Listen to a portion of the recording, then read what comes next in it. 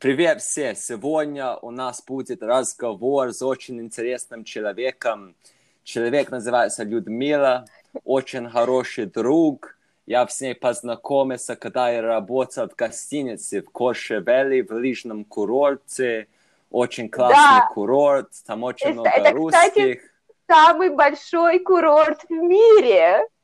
Ой, я Да, это не самый... знал. Ты что, не знал? Труа-Вале, самый большой лыжный курорт, который находится, который в мире, у них самая длинная, как называется, километраж трасс. Даже в Ой, я Америке, это не знал. Патрик. Я думаю, ты говоришь про Кошевель, ну да. Не Туа-Вале, он... Труа-Вале, Труа-Вале, да. Куршавель, И, Марибель, все эти да, курорты находятся в Труа-Вале. и Туа-Вале как будет на русском? Типа как три Три, горы, три долины, три долины. три долины. Кошевель немножко поменьше, там есть Марибель, кажется, он немножко побольше, чем Кошевель по трассам. Ну да, Но они просто три отличаются долины. тем, что они, наверное, больше один рассчитан больше на европейский маркет рынок, то есть Мирибель, мне кажется, это больше Европа, это больше британцев, это французы и какие там страны, Швейцария туда приезжает, а Куршавель это все-таки, наверное, больше русских, арабов, ну и Франция, естественно. Да, Ну мы с да, Патриком познакомились познакомились там, очень много на лыжах катались, снежки делали. Да, но самое интересное было то, что, да, то, что мы друзья, но самое интересное было с Патриком, я ему всегда говорю, что Патрик, ты очень юник, это очень уникальный человек, а уникальность Патрика заключается в том, что Патрик человек, который родился в Лондоне, вырос в Лондоне, то есть человек полностью окруженный английской культурой, но особенность его та, что у Патрика мама украинка, а папа русский. И, конечно, все вот эти вот ценности, к которым мы привыкли с Патриком, мы это разделяем, и, наверное, то, что вот по-дружески нас связывает. И еще был момент, наверное, когда познакомились, наша начальница, шеф де ресепсион, когда она говорит, что Люда, ты же покажи Патрику там гостиницу, он тоже говорит по-русски, а я смотрю такими глазами на нее, потому что я видела, я слышала интервью, он говорил чисто английским акцентом, а потом Патрик подходит и говорит, а тебя зовут Люда, а у меня бабушка тоже Люда. Да, бабушка моя тоже зовут Люда, но я стесняюсь, да, очень сильно Чего? на русском разговариваю, так что у меня очень большой акцент, когда я тебя слушаю, Нет. как сказать, да, немножко я чувствую себя, да, как будто You're я должен... kind of in zone of discomfort. Да, я Правильно? чувствую, что Зона я дискомфорта должен попадаешь. лучше по-русски разговаривать, чем я разговариваю. Ну, что поделаешь. Ну, спасибо Нет, большое, это что... здорово. Спасибо Это большое, что здорово. ты меня представила вот так. Ну, у тебя тоже очень интересная история. Я не Ты знаю, может быть. путешествовала вокруг весь мира. Да, было такое. Так что ты можешь немножко себя представить? Себя представить. Я украинка, которая родилась в Украине, но родилась я даже сказать не в Украине, а корни мои идут с Советского Союза. То есть немножечко какой-то меня детский менталитет заложен в то время. Это конец 80-х годов. И, наверное, вот что-то я взяла с того времени. Потом была Украина. И вот как-то вот это формировало меня.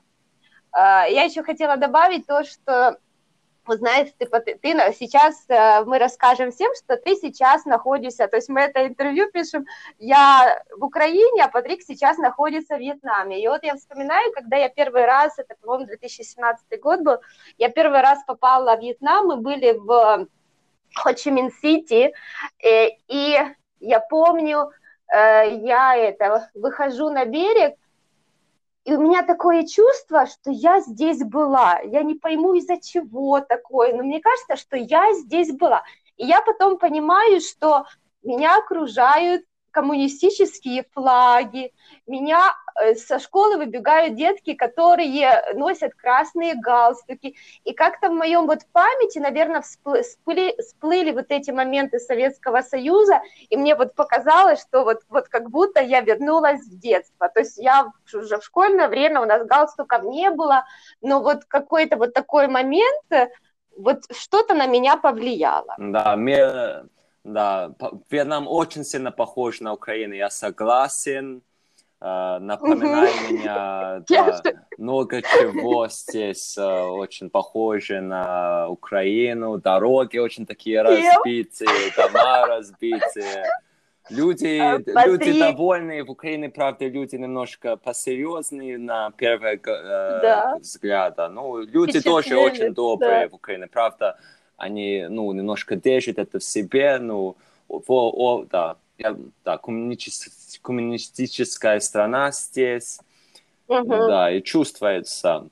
На самом деле Вьетнам не коммунистическая, она социалистическая, но здесь вообще почти все не социалистическое, кроме имя. Так что в школе платные почти все.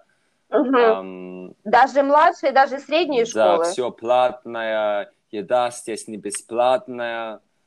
Как люди все не получают маленькую аллокацию еду, это не вот так, надо, да, все связано с деньгами здесь, так что, да, можно говорить, что коммунистическая, потому что флаг здесь везде, но, я не бы сказал, что это по-настоящему коммунистическая страна.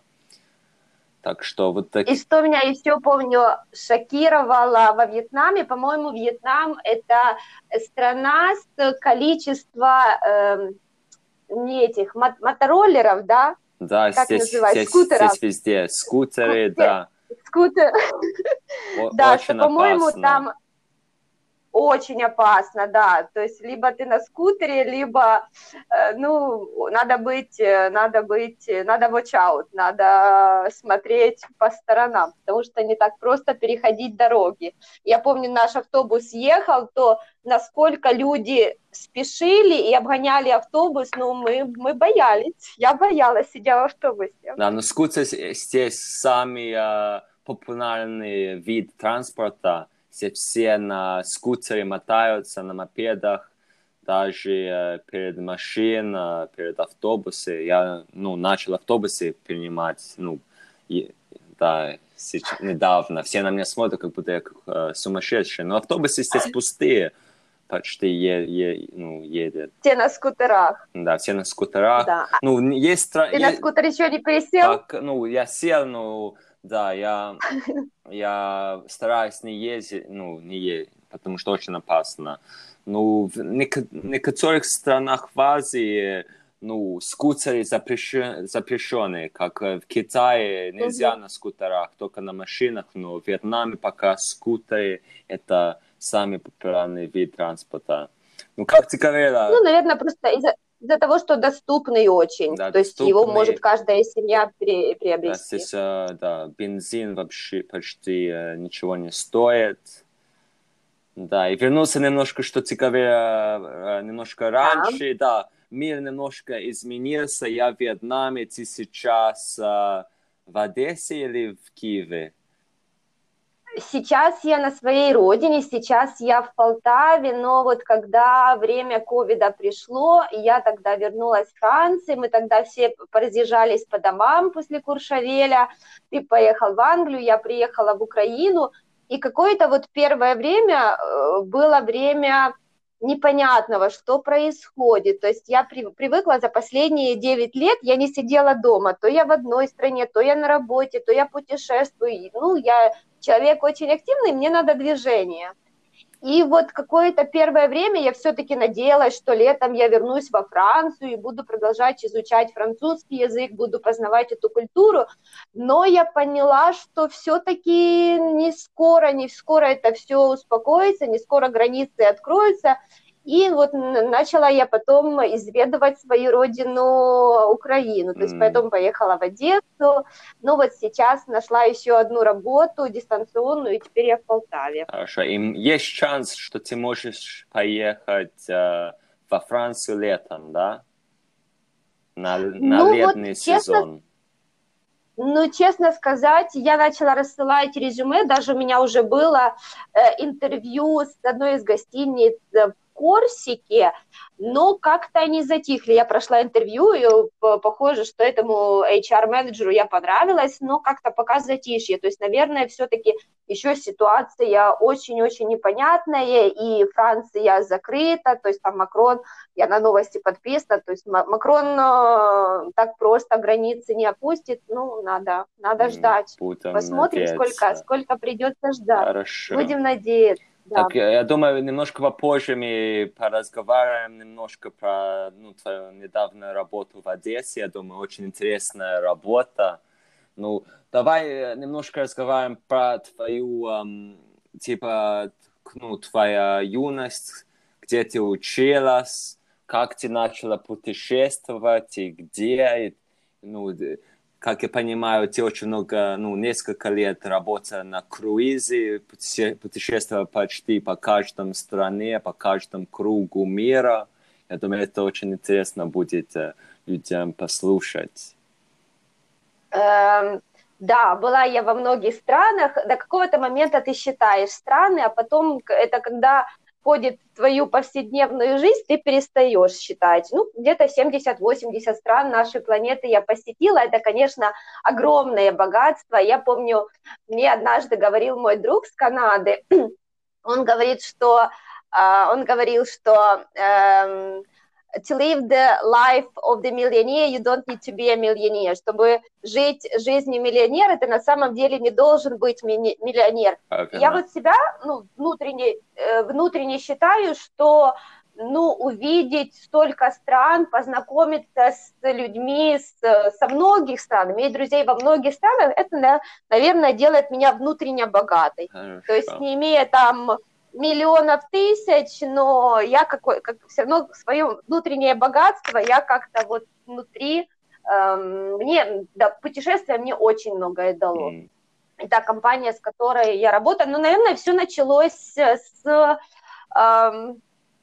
чего началось открытие мира? Наверное, началось с изучения языка, с английского, то, что мне хотелось... не знаю, наверное, английский мне дал какой-то вот такой толчок и какое-то желание увидеть мир. Как я еще понимаю, ты в детстве смотрела многие индийские, французские фильмы, не только... Было такое, да, было такое. Я очень-очень хорошо помню, в то время вот Советский Союз на советских экранах, то с того поколения, то очень много было французских фильмов с Луи де Фюнесом, Фантомас, потом же все эти приключения Фантомаса и другие фильмы Луи де Фюнеса, и также вот очень-очень меня трогали индийские фильмы, вот они настолько мне в детстве казались, они очень добрые, и где всегда добро побеждает зло, и вот какая бы грустная история ни случилась, но добро всегда побеждало, и у меня вот когда на кораблях я познакомилась со многими индусами, вот у индусов у них какая-то, вот они мне близкие, и думаю, почему они мне вот близкие люди, может быть, это было заложено в детстве, то есть у них какая-то такая внутренняя мудрость, то, что мне как-то вот индусы я к ним очень притягиваюсь, они ко мне притягиваются, не знаю, может это все идет с детства. Да, были французские, были индийские фильмы. Я помню, мои родители, они любили тоже французские фильмы, с Пьер Ришар. Да. Папа тоже любил Луи Пьер Ришар, да. Есть фильм «Игрушка». Еще этот черный, блондин в черном ботинке. Но оно по-французски немножко не так называется. Еще «Невезучий» еще есть фильм, очень... Невезучий, да. Кстати, я только сейчас вспомнила момент. Был фильм, тоже снова же детство, еще в садик я ходила, и был фильм с Пьер Ришаром и с Жераром Депардье. Он назывался «Папаши». И фильм был о девочке Жанне, что девочка сирота, и вот появились двое папаш, которые боролись за эту девочку. И меня насколько поразил этот фильм, я помню, ну, я это не помню, это мне родители рассказывали, что я выхожу после фильма и говорю, давайте снова пойдем на Жанну, давайте, а ее звали Жанна, и мне ее так жалко было, девочку, она сирота, она такая несчастная, и вот эти двое папаш, ну, естественно, комедия была, ну, добрая комедия, вот да, вот это я вспомнила, любила очень эту Жанну, француженку. Я понимаю, что в школе твои любимые предметы были математика и английский, да? Да, любила я математику, английский. Ну, наверное, любовь к предмету определяется очень, как по мне, любовь к предмету определяется или как-то выбирается, влияет на ребенка преподаватель. Вот мне очень-очень повезло, моими самыми любимыми преподавателями в школе была учительница математики и была англичанка. Совершенно два разных человека, но, наверное, то, что было у них общего, что одна и вторая, они были фанаты своего дела. То есть, я не знаю, меня геометрия, я вот насколько мне надо было довести эти теоремы, я сидела час, два, три, но я доводила эти теоремы, вот какая-то была загадка, и все это было заложено вот моей учительницей математики. Ну, англичанка, да, было еще старое советское поколение, но она была такая еврейская женщина, которая знала, и вот, наверное, она так inspired me, вот она очень на меня сильно повлияла, но хотя, когда я выбирала свою профессию, она мне сказала, Люда, чтобы твоей ноги в педагогическом университете не было. Я не хочу, чтобы ты была преподавательница, но она, наверное, просто по своей жизни видела, что эта работа очень плохо оценивается государством. То есть она получала маленькие деньги, ну и мне желала лучшего, и поэтому она сказала, преподаватели не иди. Вот, наверное, тоже, что немножечко определило как-то мою судьбу, что я не выбрала там педагогический университет, специальность там английский, там другие латинские языки, а вот пошла немножечко в экономическую сферу, но с английским языком. Хорошо. Ты изучала международные отношения, да? Не отношения, экономика. Международная вот экономика? Да, вот, наверное, вот, знаешь, вот два предмета, вот я тебе говорю, два предмета, которые я любила, математика и английский. И вот говорили математика, родная сестра экономики, и вот почему я, наверное, выбрала международную экономику, потому что я любила и математику, и английский язык. Ну вот поэтому вот как-то два этих предмета совместились в выборе моей специальности. И французский именно когда ты начала изучать? Ну, потому что сейчас у тебя очень большая любовь к этому языку. И когда все это началось, любовь к французскому? Ну, наверное, к французской культуре раньше, а вот к французскому языку это было на первом курсе. Заходит у нас надо второй было язык изучать, либо это был французский, либо это был немецкий. И я помню, две группы должно было быть немецких, и одна группа французская. И заходят три преподавателя, а француженка, ну, вот она была вот даже по духу француженка, такая энергичная, такая позитивная, и она говорит, ребята, да не нужен вам этот немецкий язык, вот выбирайте французский. Вот. И она, наверное, своей позитивной энергетикой настолько меня заразила, у меня даже сомнений не было, какой я второй язык выберу. Поэтому любовь, наверное, идет к французскому вот благодаря той преподавательнице Наталье, я не помню уже отчество. И два года я учила французский в университете, но язык надо постоянно практиковать. То есть я его 2 года поучила, потом, естественно, никакой практики не было, и оно все забывалось. Но это в университете был как выборочный язык, надо было его учить, французский.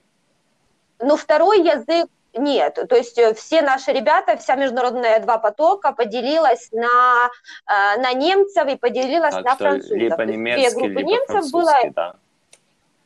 Либо французский, да, английский как был главный язык, а второй уже был на выбор. У меня выбор пал на французский. Хорошо. А есть какие-то советы, русским которые хотят научить французский язык, как они бы смогли выучить его, потому что у тебя очень хорошо получалось, когда ты работала, ты хорошо очень Ой, Патрик, справлялась. спасибо. Кажется, ты даже Ну, не еще знаю, видео наверное. сделала на YouTube, я не помню, где ты на французском разговаривала. О май гад. Это было перед, да, это было перед Куршавелем, когда я еще искала работу, и моя подружка посоветовала, говорит, CV-шки, резюмешки уже не проходят, надо записывать видеопрезентацию.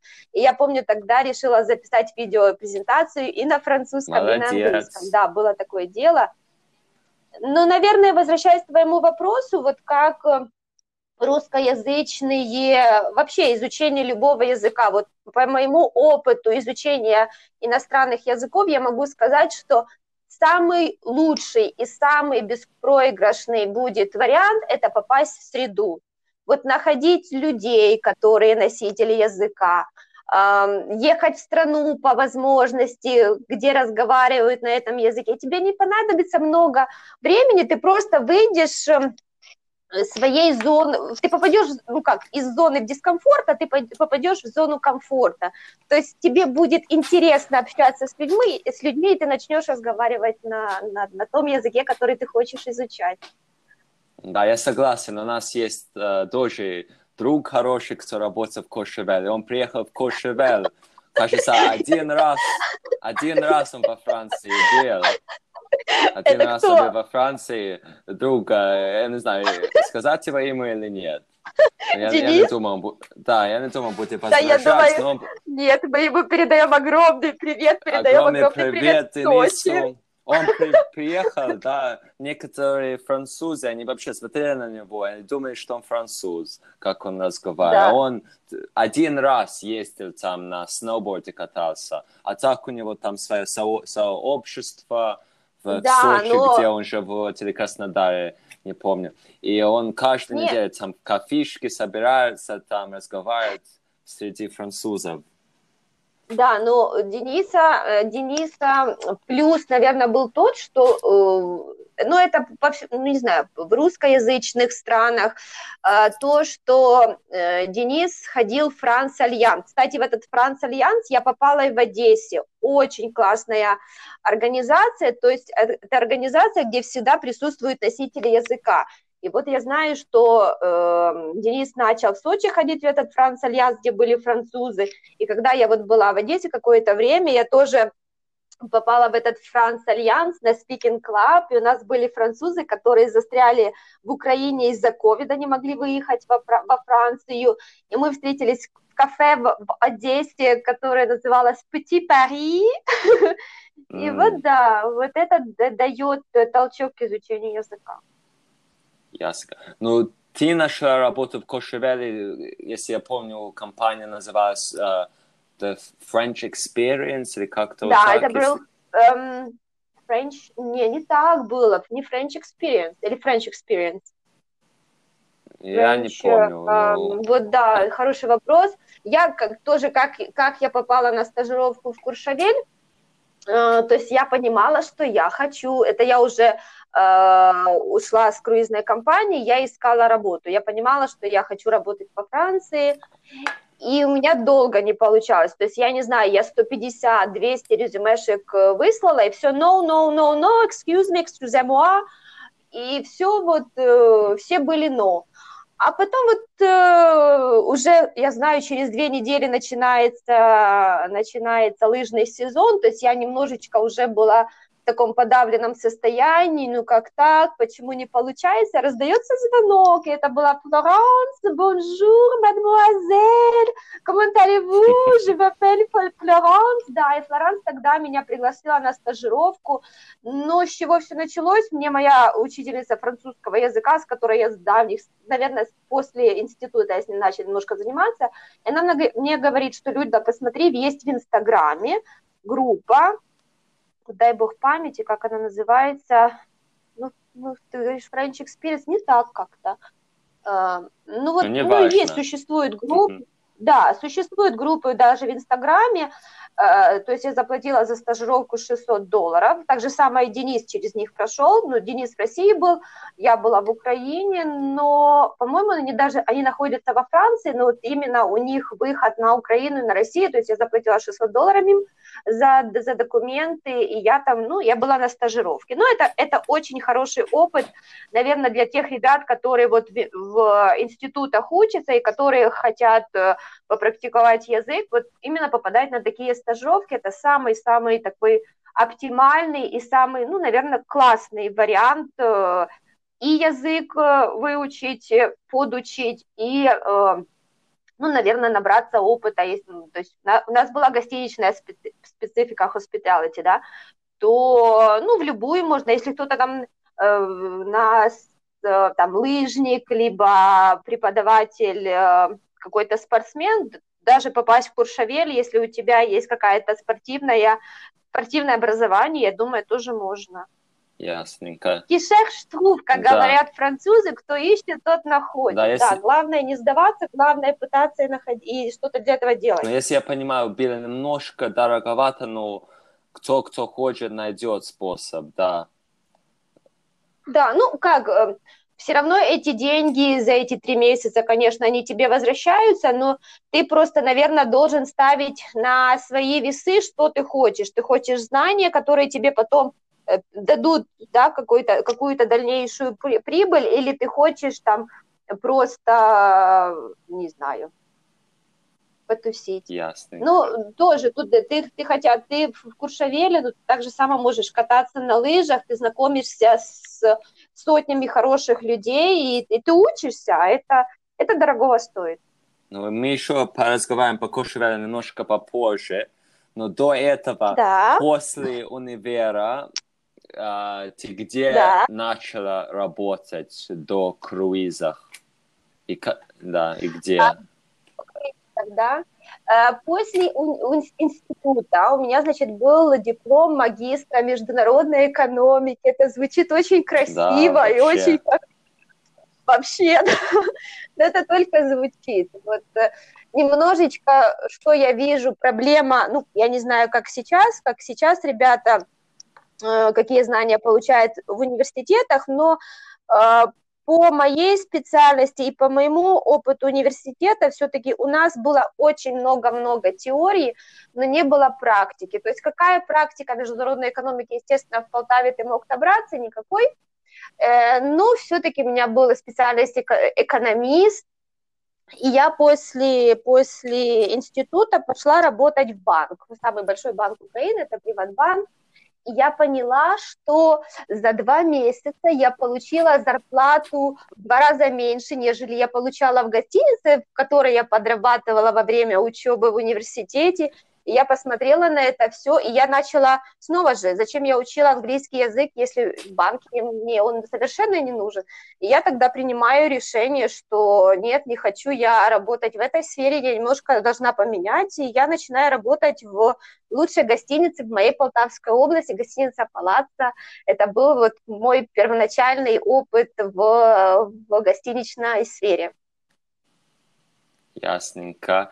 И ну, скажи мне дальше, как ты потом дошла до круиза? Как ты нашла работу в круизе?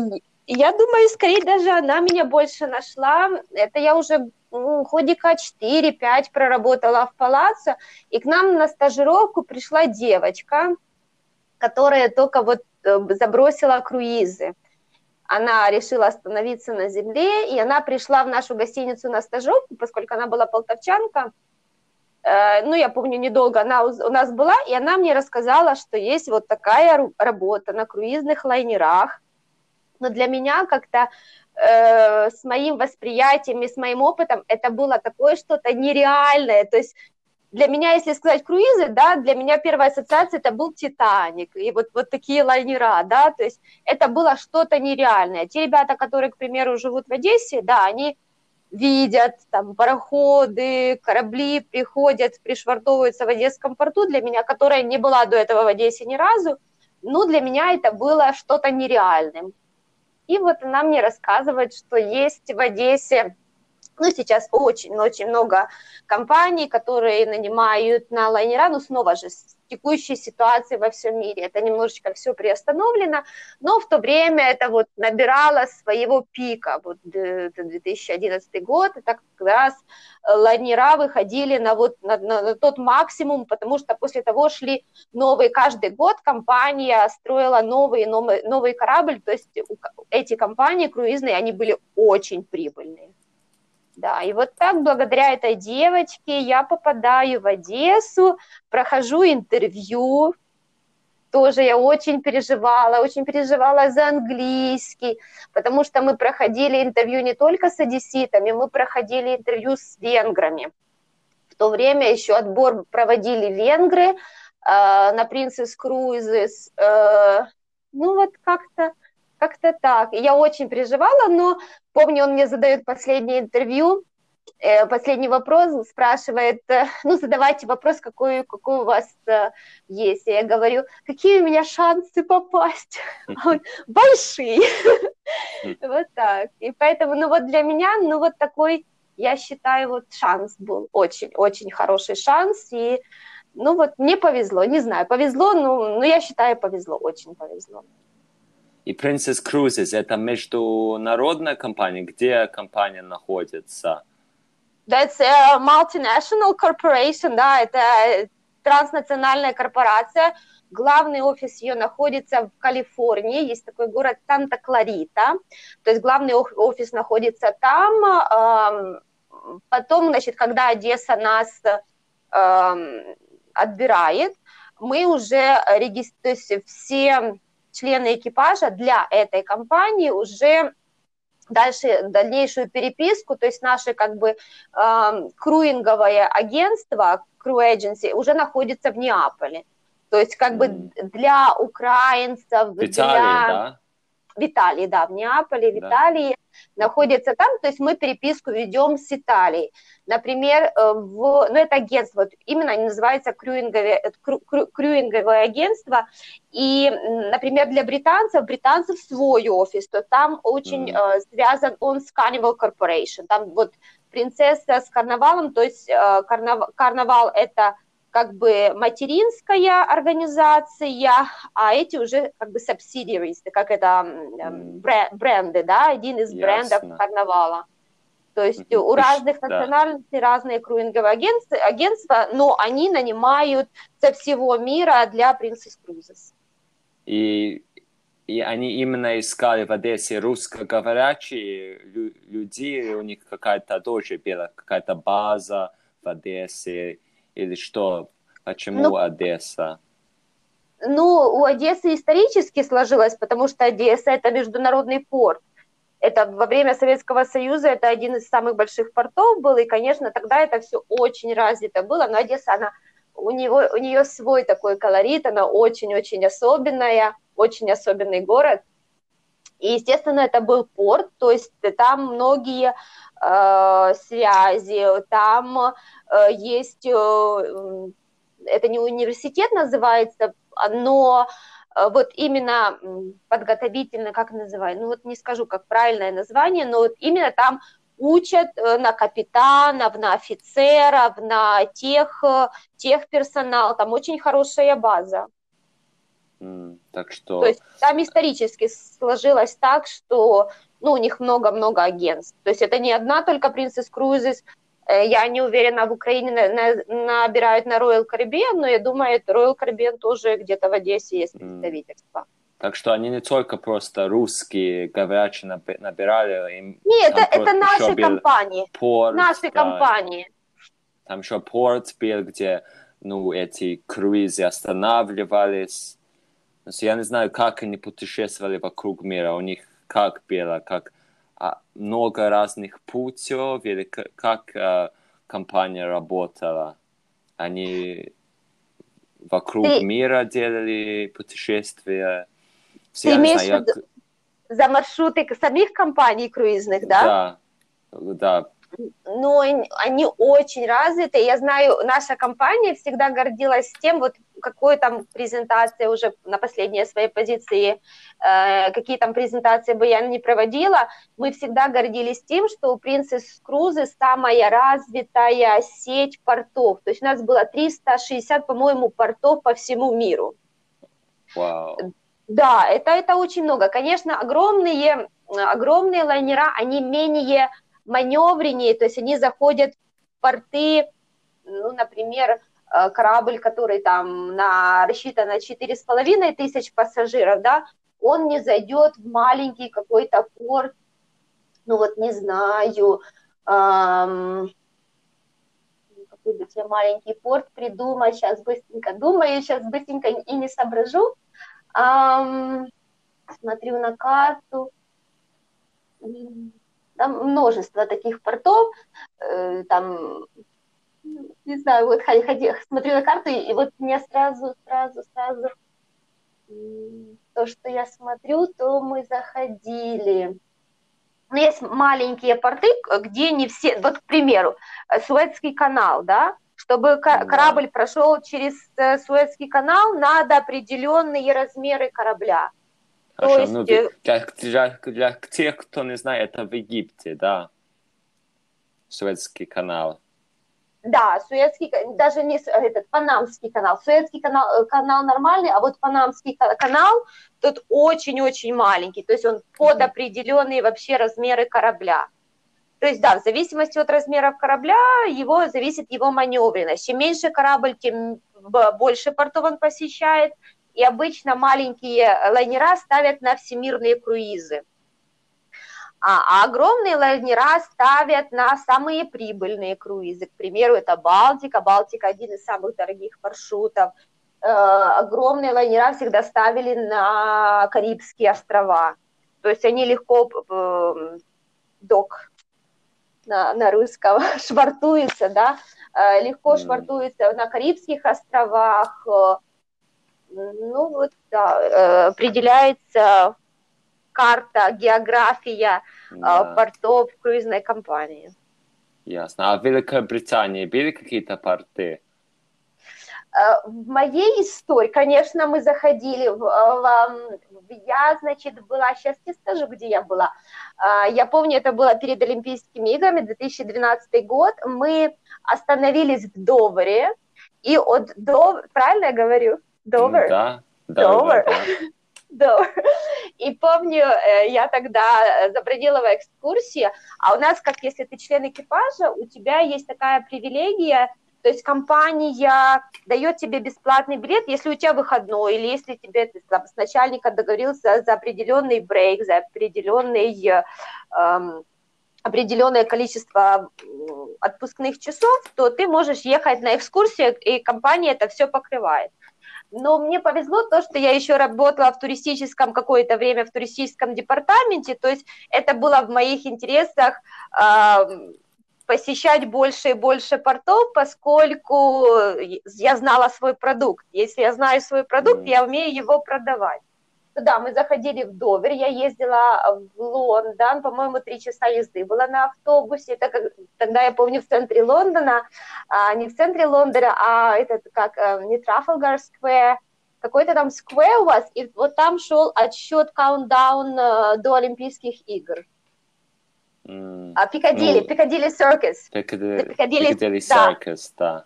Да, Пикадилли Circus, и вот там была такая отчетные часы, вот, шло время до начала Олимпиады.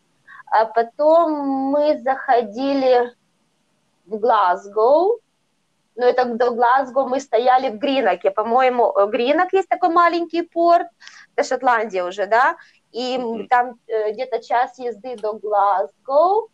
В Ливерпуле тоже еще есть большой порт. Есть, но есть отдельный круиз, который называется British Isles. И вот те корабли, они ходят вокруг Великобритании, но почему-то меня на тот круиз не ставили, я знаю, почему меня не ставили, но я знаю очень тоже популярный круиз, но очень специфический, поскольку у британцев очень специфическое отношение, например, к чаевым, то есть немножечко британцы другие, нежели там другие национальности. Ясненько. И сколько примерно будет, ну, самый лучший круиз стоит? Это классифическая информация или нет? Да, какая? Но если я хочу от Англии поехать я не знаю, до Карибские острова, сколько Да, это будет называется Transatlantic, это называется Transatlantic Cruise, это трансатлантический круиз, но обычно все вот эти вот трансатлантики, транспасифики, они самые дешевые круизы. Почему? Потому что на этом маршруте меньшее количество портов, а стоимость круиза определяется стоимостью портового сбора. То есть ты пересекаешь Атлантику, ты там 7 дней в море, да, чтобы пересечь от Европы до Америки, ты 7, ну, в зависимости, 7-8 дней находишься в море, естественно, ты не платишь портовые сборы. Из-за этого вот эти круизы, ну, они не были дорогими, но спецификой этого маршрута было, что обычно на этих круизах самые-самые опытные пассажиры.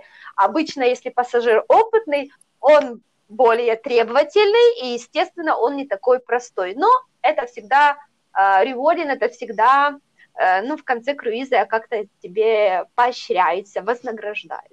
О, интересно, потому что я мечтаю, мне кажется, как-то снило Сташи, что я на маленьком кораблике поехал от Англии до Карибского острова. Так что... Патрик, все возможно. Может, Everything is сбудется. possible. Может, один Да, день. все возможно. И... Я даже знаю яхты арендуют очень сейчас, это популярно и модно, да, и это не так уже и дорого стоит. Но надо хороший какой-то уверенный капитан, и если пересекать Атлантику, мой тебе совет, ну, октябрь, ноябрь, эти месяца нет, потому что это шторма, естественно, идут очень-очень. Лето, и вот начало осени, либо конец весны, вот самое лучшее для пересечения. Да, мой бывший начальник, он, кстати, взял 7 месяцев вокруг мира путешествовать на этом яхте. Да? Да. Так его яхта или он арендовал яхту? Я, честно, не помню. Наверное, арендовал, но я не могу сказать.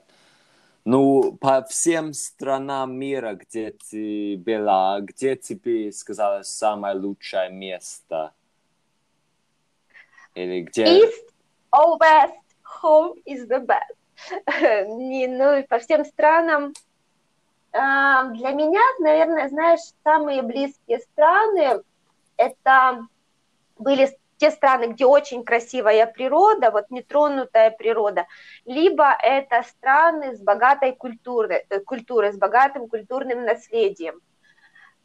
Ну, не знаю, для меня я всегда поражалась красотой природы Аляски, скажем, вот когда ты плывешь между этих фьордов, да, по одну сторону огромные горы, по вторую сторону огромные горы, и с вершины горы начинает таять вода, и это все огромный поток воды падает в море, падает в океан, это очень-очень красиво. Это где было? В Аляске? Аляска, и такая же очень похожая картинка есть в Новой Зеландии, на юге Новой Зеландии, называется Fiordland National Park.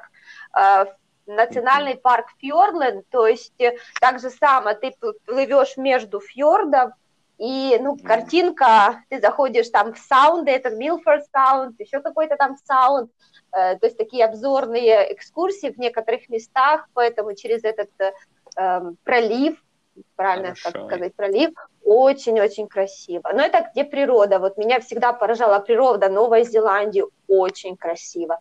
Она такая нетронутая, и особенность новозеландцев то, что они очень оберегают свою природу. Ну, вот, наверное, это же самое я видела в Швеции, вот шведы, норвежцы, вот они очень трепетно. Много. Да, ну вот, кстати, норвежские фьорды я не заходила, вот туда еще бы я хотела попасть. Да. Да, а если по культуре... А чем различается фьорд и озеро? Я всегда задумывался. Фьорд это каменное как не сооружение, каменное утворение, образование, да? Фьорд это каменное образование, а озеро это немножко другое. Но ты же плывешь, получается, то есть фьорд, он окружен водой, а озеро это как, маленькое закрытое, маленький закрытый водоем. Ну, короче, тебе понравилось место там, где настоящая дикая природа, да? Природа, да, либо культура. Вот мне всегда, на круизе я не попадала в Францию, но вот почему меня Франция вот тянет, вот мне кажется, эта культура очень богатая, история очень длинная, язык очень красивый, вот она там, сколько всего можно выучить, увидеть и восхититься. Стокгольм, вот история викингов, Стокгольм, Норвегия, очень красивые. Да, очень много, да, связано с русской историей, языки очень, связаны.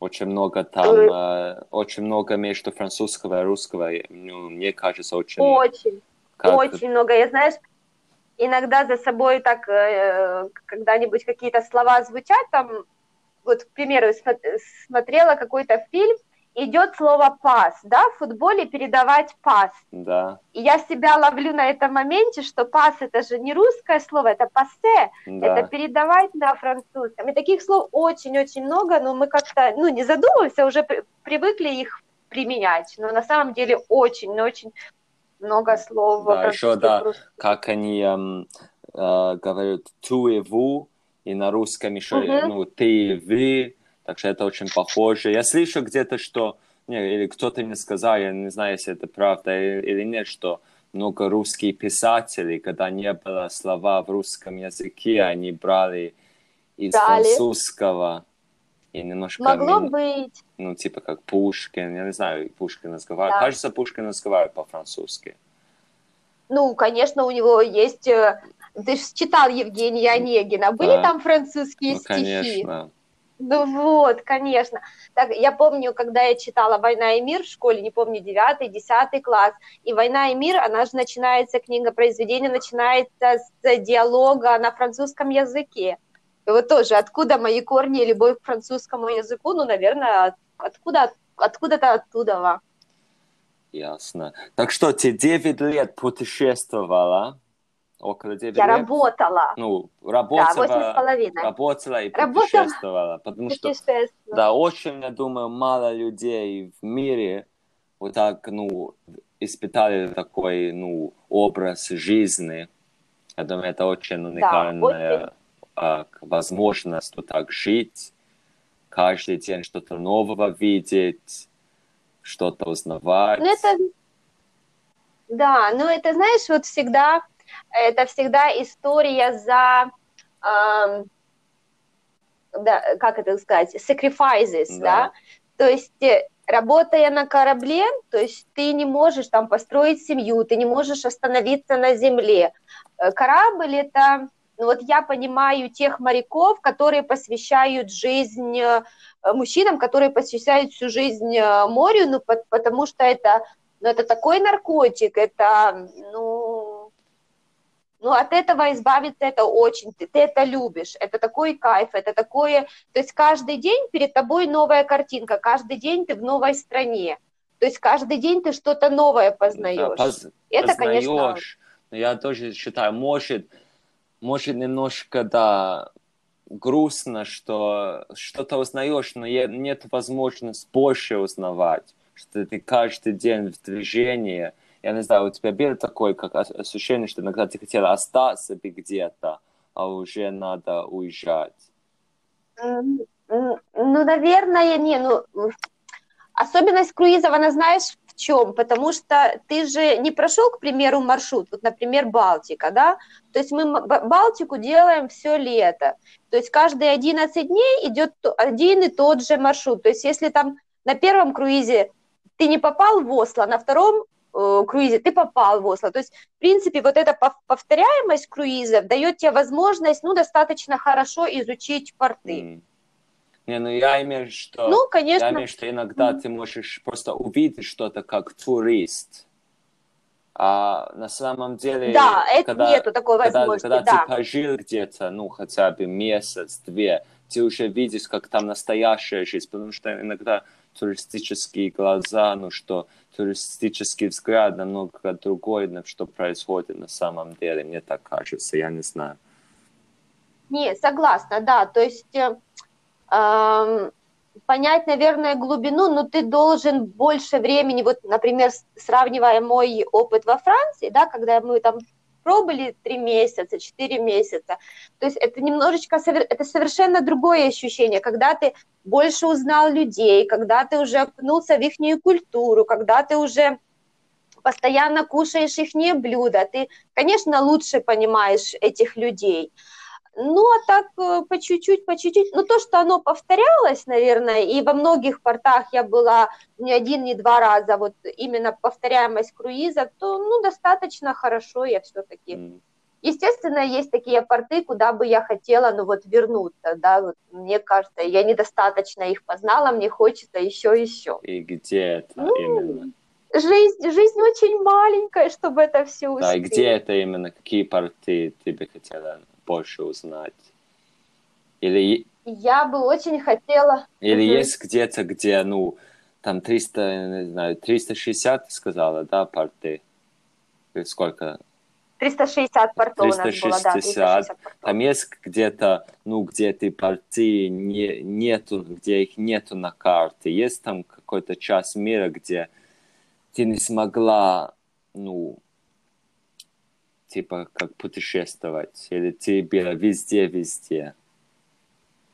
Не, ну не, конечно, нет. Я только раз обходила Латинскую Америку, как-то мы частично ее обходили. Не, мы ее обошли, но мы обошли вот сторону, где Чили, где Перу, а в сторону Бразилии вот я туда не попала. И Африку. Я вот в Африке не была, кроме в Египте я была, но это такая... В Африке не была, кроме Египта? На самолете. Да, я не была. Я очень хочу. Моя мечта Южная Африка. У меня очень-очень много друзей в Южной Африке. Ну, там особенный менталитет. И потом после этой работы в Одессе я еще познакомилась с многими ребятами с Конго. У меня очень много друзей в Конго теперь есть. Ну, еще Мадагаскар мне бы хотелось попасть. Вот тоже, который остров находится возле Африки. Да. Ну, да, последний, может, вопросик про путешествия. Там есть что-то, что я очень люблю питание.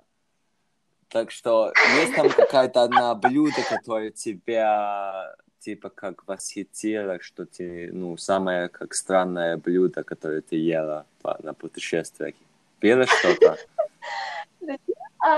Странные блюда. Было. Сейчас тебе скажу, где. Ну, не знаю, у меня сразу идет ассоциация, это французские жабки, но это ладно, это такое, что это как курочка, это такое. Вот мы были, сейчас тебе скажу, было в Южной Корее, мы были, по-моему, в Бусане, и мы вечером пошли на рынок Бусана, и там вот жарится, как семечки, такое, как огромная какая-то тарелка, и оно на костре жарится, какие-то семечки жарились.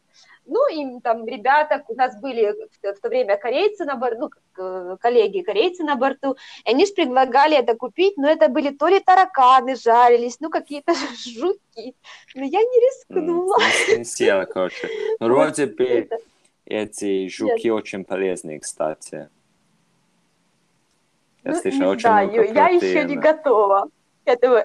Ну, есть что-то еще интересное? Я это слышала, но пока что... Да, пока ну, увидела, не съела. В Вьетнаме тоже немного странного. Жуки, ну, не знаю, да, жуки кушают, да, змеи кушают, но я еще не ел. Ну да, много чего. Почему? А на протеина там есть, немного? наверное, я пока не видел.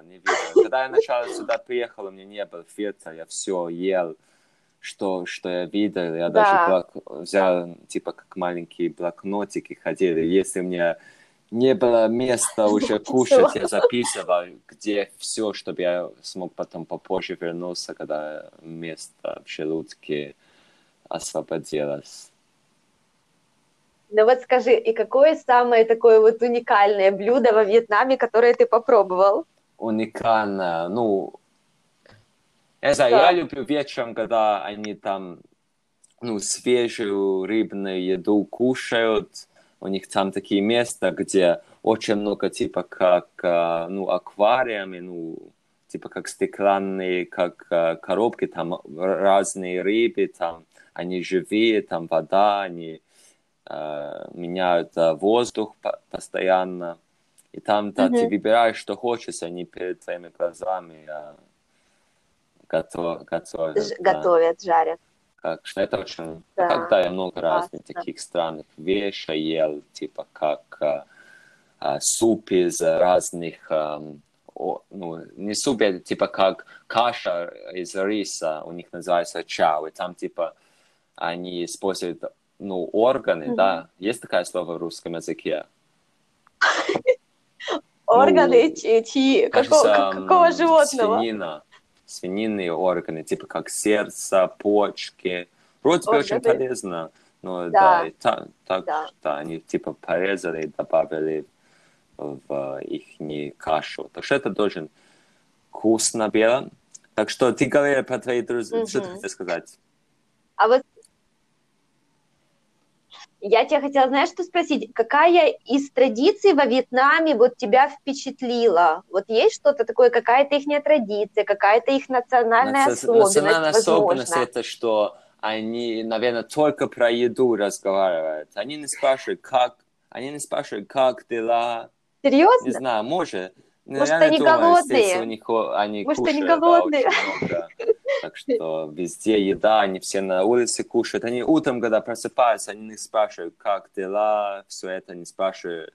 А, они спрашивали, вы ели еще, Кушать. вы ели рис. Они постоянно спрашивают, вы ели рис, даже если они идут салат кушать или бутерброд, вы ели рис, потому что в истории, когда была война, у них только рис был. Так что они спрашивали постоянно, вы ели рис утром? Да.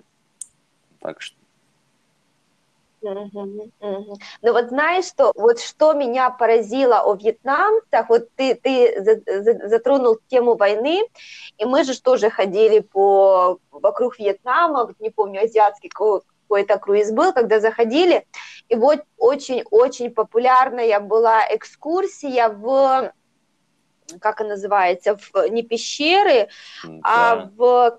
как это, caves, да, вот где военные все, вот где эти лагеря эти все повстанцы жили и воевали против американцев, и наши же американцы, которые с австралийцы, американцы с кораблей, ездили на экскурсии и пытались залазить в эти пещеры, да? Вот не пещеры, как правильно сказать, ну вот где они жили под землей, потому что весь Вьетнам насколько ископан этими Да. пещерами, что они там жили месяцами. И американцы, вот говорят, приходили на борт и говорят, что мы не представляли, как Не, там там, можно да. жить, но они же маленькие такие, юркие, и это очень было, очень для их восприятия, вот как такое возможно. И вот тогда меня вьетнамцы поразили своим, я потом уже приехала домой после контракта и начала читать про эту войну, то насколько меня поразил вот этот дух не сдаться вьетнамцев. Вот это у них 50 лет бороться с американцами, но это Америка – это огромная сила, да, и они не сдали свою землю, то есть они отстояли ее, это тоже заслуживает очень большого уважения, и вот их боевой Да, дух еще, может, это круто. ты немножко имеешь про туннели, я не знаю, туннели, там Туннели, около вот я искала Сайгона, слово, да, ну, Хочимин, tunnels. столица, там есть туннели, да, где, ну, можно зайти, это типа Ага, как и не музей, да. где, ну, большинство людей из Европы, они сильно большие, ну, залезть в туннелях, да. Мгм. Да, Да, больше, вот я да. знаю, что они И ж по размерам, сложно. ну, немножечко Несколько, больше, много людей, они нежели, просто да, и по сложно, земле конечно, просто смотрят, где двери, им даже нет возможности зайти внутри, потому что э, я не ездил пока. да. А ты Там, ездил, да? Ездил в эти я туннели? Не недалеко ездил? там, Ну, ты да, я недалеко там 2 недели должен до в отъезда карантине туда сидел в съездить. армии.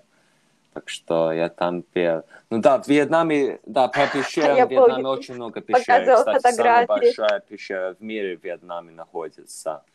Там очень дорого, очень, Э, мне кажется, так, людьми, натуральная. Там которые даже, выкопанные кажется, людьми, Кинг-Конг снимался. Ну, там натурально. очень большое Могло быть, да. список людей, очень долго должно ждать. Я думаю, стоит тысячи долларов. Так что, да, можно.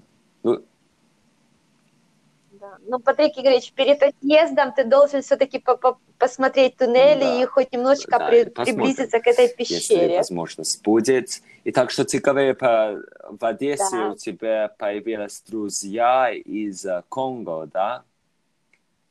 Да, да, да, из Конго, из так Кот-д'Ивуара, что с давай немножко Камеруна, послушаем, с как ты нашла Мауритиуса. эту работу. Так что после Кошевела ты вернулась, у тебя было 4-5 хороших месяцев Мгм. Кошевела, где ты там много вкусного поела, Да, много замечательных. трафела, Да, шакруз труфеля. попила, шак, Да, шакруз, жанепи, шартрез, шартрез. жанепи, О май гад. французские напитки, их не Ой, как я за этим спиртовые, да. скучаю. Да, Шакрес такой настойки. очень, как Ой, он очень такой, настойки как очень-очень липкий. сильные. Ну, Шартрез, а ну, кто шакрес, сильнее, шартрез или он типа шартрез какой, сильнее? как, Женепи помните, он как немножечко слабее, карамель шартрез. немножко. Он такой, как липкий, зеленый. Если он на Да, пальцы попал, зеленый потом такой, пальцы очень были все зеленый. липкие. Ну, не знаю, мне на Да, пальцы не попадал, он желудок. постоянно Ну, шел короче, потом в желудок. Кошеве хорошо провела время. К Да. сожалению, курорт закрылся из-за коронавируса. Мгм. Так что все, ну, ты, кстати, Да. уехала до этого, так что у тебя не было никакого проблемы, как у меня, где я сидел в аэропорту и думал, если я уеду или нет. Потому что я почти на последнем А у тебя самолете сложности уехал, были? то как страна все закрыла. Не, ну в самолете ехали после этого, ну, да, было Мгм. сложно. С Лиона, да. Ну, Надо было, ты с да, Леона вылетал, я да? приехал, ну, на тот день С Леона. да, все по случайности получил билет, потому что я просто смотрел на страницу постоянно, и в один момент билет появился, я купил. А если нет, надо было мне ждать 2-3 дня, и потом да, не знаю, что Мгм. после 2 дня смогла случиться, потому что постоянно ситуациями, да, Англия ж там что я, тоже, по-моему, я уже не сразу помню, честно, закрылась после честно, хорошо, что Франции. я Там уехал. сложно было. Так что ты немножко пару недель до этого вернулась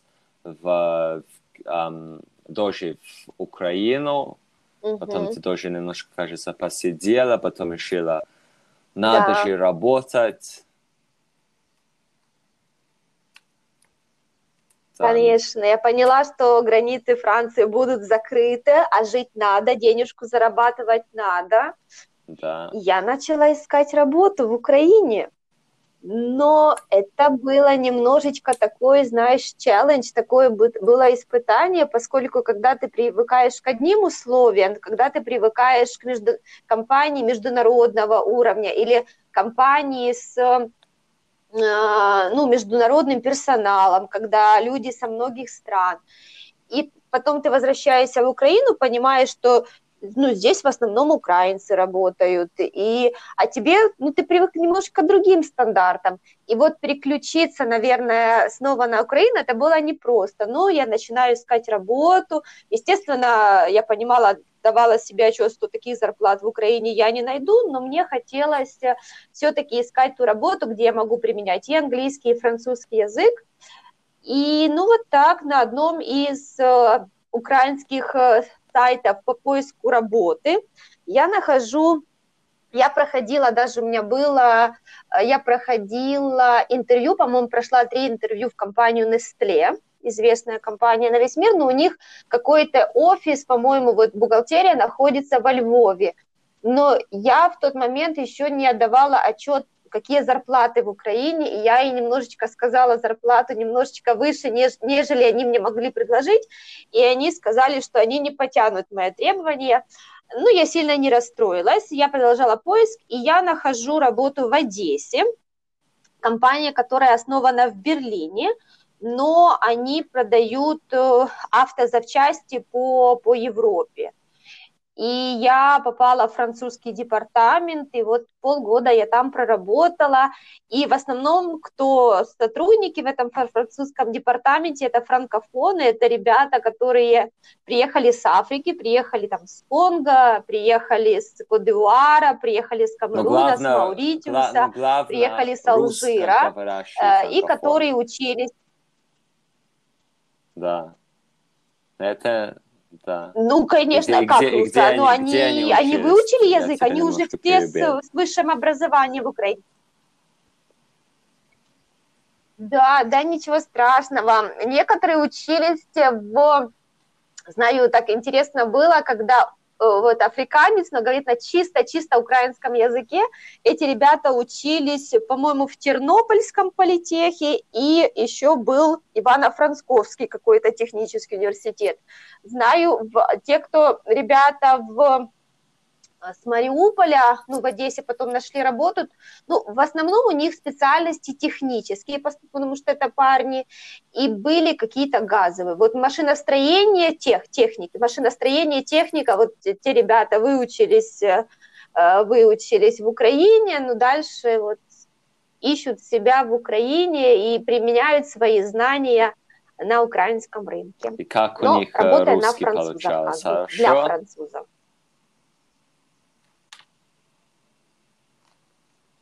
Ну, нормально, естественно, с акцентом, но они очень свободно все разговаривают. Я же, естественно, старалась с ними на французском, потому что мне было интересно французский практиковать, но они очень свободно, ну, прожив сколько вот у них, до 10 лет у каждого было в Украине, то, конечно, они свободно разговаривают. Ну, как, Хорошо. достаточно свободно есть они что-то добавить про работу или большинство в Одессе? Про работу. Ну, Одесса очень красивый город. Кто в Одессе не был, я всем обязательно советую посетить Одессу, поскольку это огромный красивый порт, это Потемкинская лестница, которая, там, не знаю точно сейчас, чтобы одесситов не обидеть, там около 400 этих ступенек, то есть подняться снизу наверх Потемкинской лестницы. И почему меня вот привлекла очень Одесса? Одесса для меня это как мини-Санкт-Петербург, то есть именно культура, которая связана с Францией. Вот там очень-очень, например, там есть улица Ришельевская, либо там, ну вот именно очень много французских названий. То есть Одессу основала Екатерина, но ее строили французские, насколько я знаю, французские архитекторы. То есть там очень-очень много французских моментов в Одессе. И я помню, очень много кстати, можно найти. я только вспомнил, что ты говоришь, что когда в детстве, кажется, ты говоришь, что в школе как-то американцы пришли или что-то вот так, и это где твое желание путешествовать пришло. Ты это помнишь или нет? Как-то ты мне говоришь... Нет, это не было не в школе, это был садик. И вот я думаю, да, это еще был Советский Союз, но почему-то у меня яркая такая картинка всплывает, красный автобус Икарус. Ты таких, наверное, автобусов не знаешь, Патрик, да? Икарус, не знаешь? Это такие старые автобусы, но в то время они были очень модные, и они строились с в моего детства Венгрии. уже 20 лет они еще автобусы не меняли. Нет. Мне кажется, что они только колеса меняют, может. Патрик, ну не надо так. Ты вот, если приедешь в Украину, ты увидишь, вот наш последний президент, он очень крутой, конечно, там огромные деньги вложены, ну что он сделал? Но он построил очень классную дорогу через всю Украину, поэтому пока что нам вот дороги, заглавные дороги сейчас не стыдно. Да, вот была в садике, что я запомнила, приехала ТТ Карус, там венгерская была компания, производитель автобусов, но в то время они были почему-то большие, красные, красивые.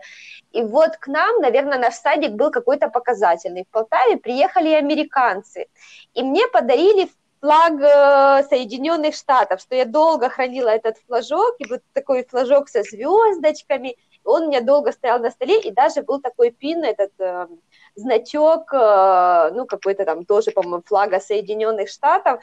Ну, вот как-то вот это международное, вот по жизни у меня, вот это меня притягивает, это мне нравится, потому что как бы я себя честно считаю, да, я украинка, я полтавчанка, но я все-таки по своему внутреннему чувству, я вот гражданинка мира, вот так я себя чувствую. То есть мне очень интересно люди со всего мира, мы все очень разные, но в то время очень-очень одинаковые. Появилось у тебя желание путешествовать.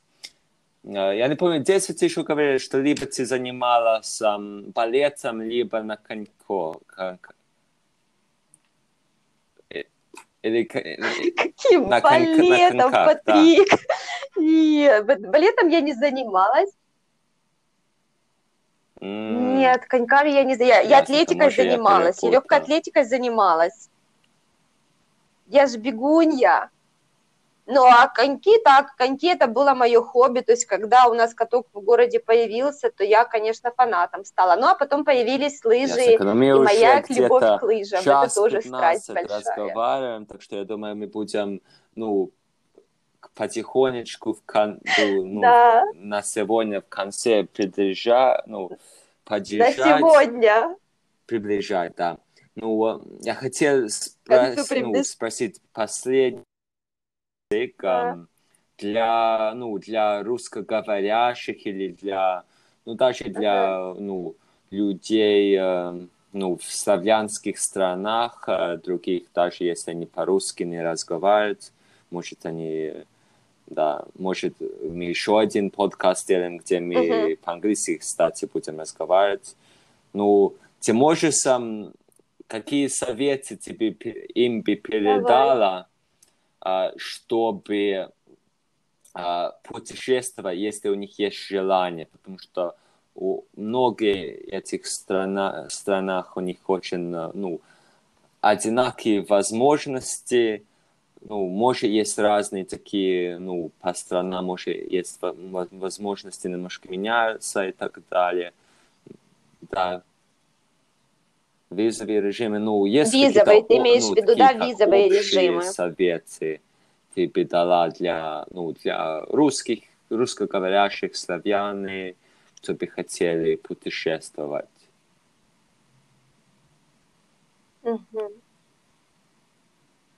Наверное, самое главное не бояться, рисковать, потому что вот почему-то я заметила, пусть мое поколение уже более англоязычное, знающее, хотя не все, не бояться, рисковать, потому что люди одинаковые во всем мире. Есть очень-очень много хороших людей. Да, надо бояться тех, которые тебя в путешествии могут подвести, но не бояться путешествовать и узнавать этот мир, потому что это тебя делает богаче. Потом, конечно, знание языка, это будет огромный плюс, но даже если вы пусть знаете английский минимально, язык жестов, улыбка, это всегда вот то, что вам будет в помощь. Есть очень много, естественно, сайтов и блогеров, которые дают советы. Я знаю, мне очень повезло, вот когда я между контрактами путешествовала, И есть такой, вот если вы хотите дешево, да, дешево и сердито, то есть я старалась экономить, если я там путешествую по земле, я старалась экономить, и вот я для себя открыла, многие, может, уже знают, есть такой сайт, называется Couchsurfing, когда ты ну, не платишь за жилье, какое-то время проживаешь в семьях разных стран, то есть тебе просто предоставляют там предоставляют какую-то постель, и ты у них ночуешь. И вот у меня тоже такой интересный опыт был, когда я ехала, не знаю, второй, третий раз во Францию, и я ехала через Польшу, ехала вот на Париж, потом до Шамани доехала.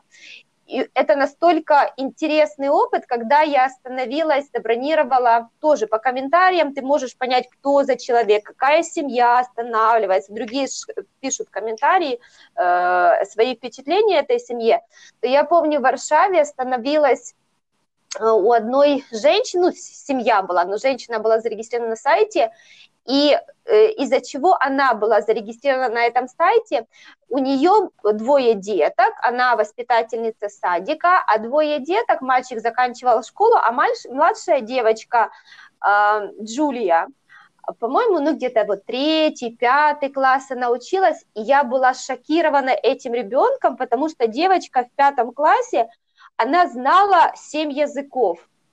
И вот из-за чего мама, многие путешественники с разными странами останавливаются, она меня просила, вот единственное, говорит, нам денег, ничего не надо, никаких подарков, вот там часик-два поговори с Джулией. И мы с ней на русском, она хотела, мы с ней на русском разговаривали, мы с ней на английском разговаривали, мы с ней на французском разговаривали. И я поняла, насколько я недалекий человек, эта девочка в 5 классе, у нее был свободный французский, у нее английский был без акцента, то есть у меня он акцент, я поздно его начала, да, уже я попала в среду, ну, достаточно в позднем возрасте, а у этого ребенка она на испанском, она на немецком говорила, и я была в шоке, вот для меня вот тот ребенок такое впечатление произвел, то есть я насколько кайфанула от того опыта, от того экспириенса. Потом я после Варшавы, у меня дальше маршрут, по-моему, лежал не помню, долетела я, по-моему, до Парижа. В Париже я не нашла каучсерфинг, там было немножечко, ну, в хостел, очень хороший хостел был на Монпарнасе, очень хороший, дешевый, кстати, по-моему, за $20 я его снимала, но очень хорошие условия. И потом с Парижа я попадаю в Мерибель. Я уже направлялась в горы, и я попадаю в Мерибель. И тоже француженка, огромнейший дом в горах. У нее 3 деток. Она сама выучилась на юриста в Париже, но вот жизнь так сложилась, она всю парижскую жизнь бросила, приехала в Мерибель, это маленький курортный поселочек в горах. И я помню это, не помню, как ее уже зовут, и она мне такой ужин устроила, она мне французскими винами поила. Ну вот насколько открытые люди, добрые люди. У меня французский тогда еще не такой был, но там язык жестов, это насколько такой обмен был и опытом, и энергией, и позитивом. Вот. Поэтому не надо бояться, надо рисковать, надо находить своих людей называется couchsurfing, наслаждаться жизнью. чтобы найти очень много хороших приключений и историй. Couchsurfing, да. Главное главное, кажется, его использовать, Да. просто смотреть, чтобы там есть какая-то небезопасность.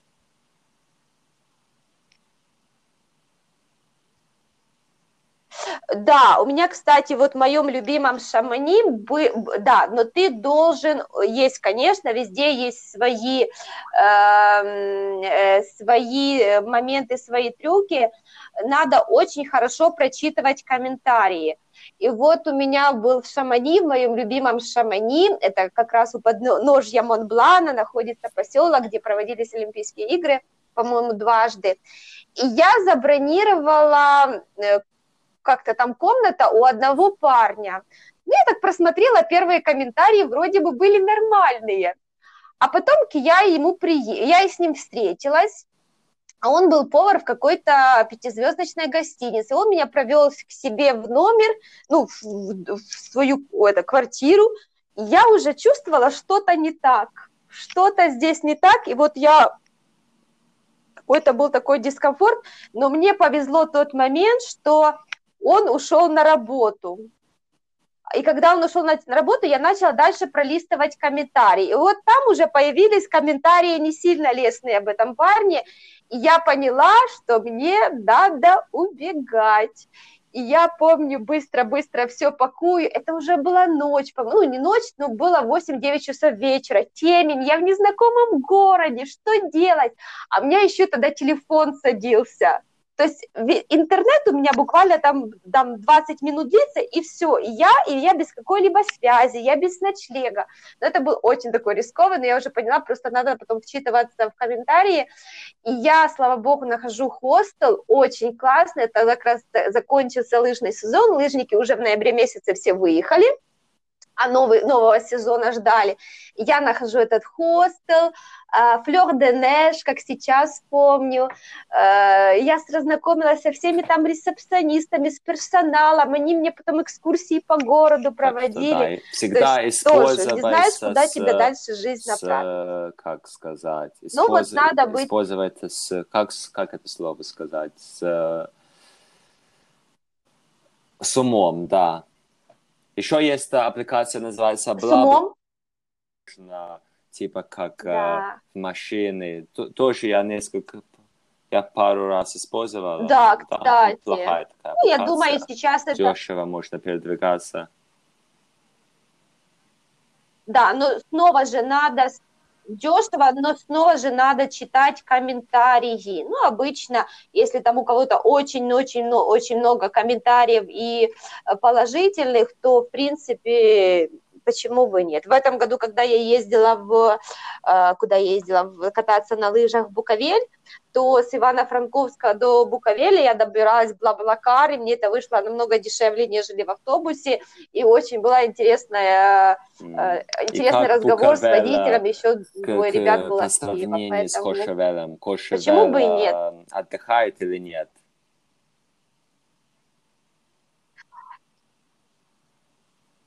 Ну, я тебе скажу, достаточно европейский уровень, то есть там хорошие гостиницы, хорошее питание, но вот кто уже лыжник, то трассы, да. Я даже в этом году первый раз попала на черные трассы, ты можешь меня поздравить, я сделала уже, по-моему, раз 5 на черных трассах, то я уже понимала, что такое там 5-километровая трасса, например, в Куршавеле, да, и там 400 метров трасса в Буковеле, то есть ты это чувствуешь разницу.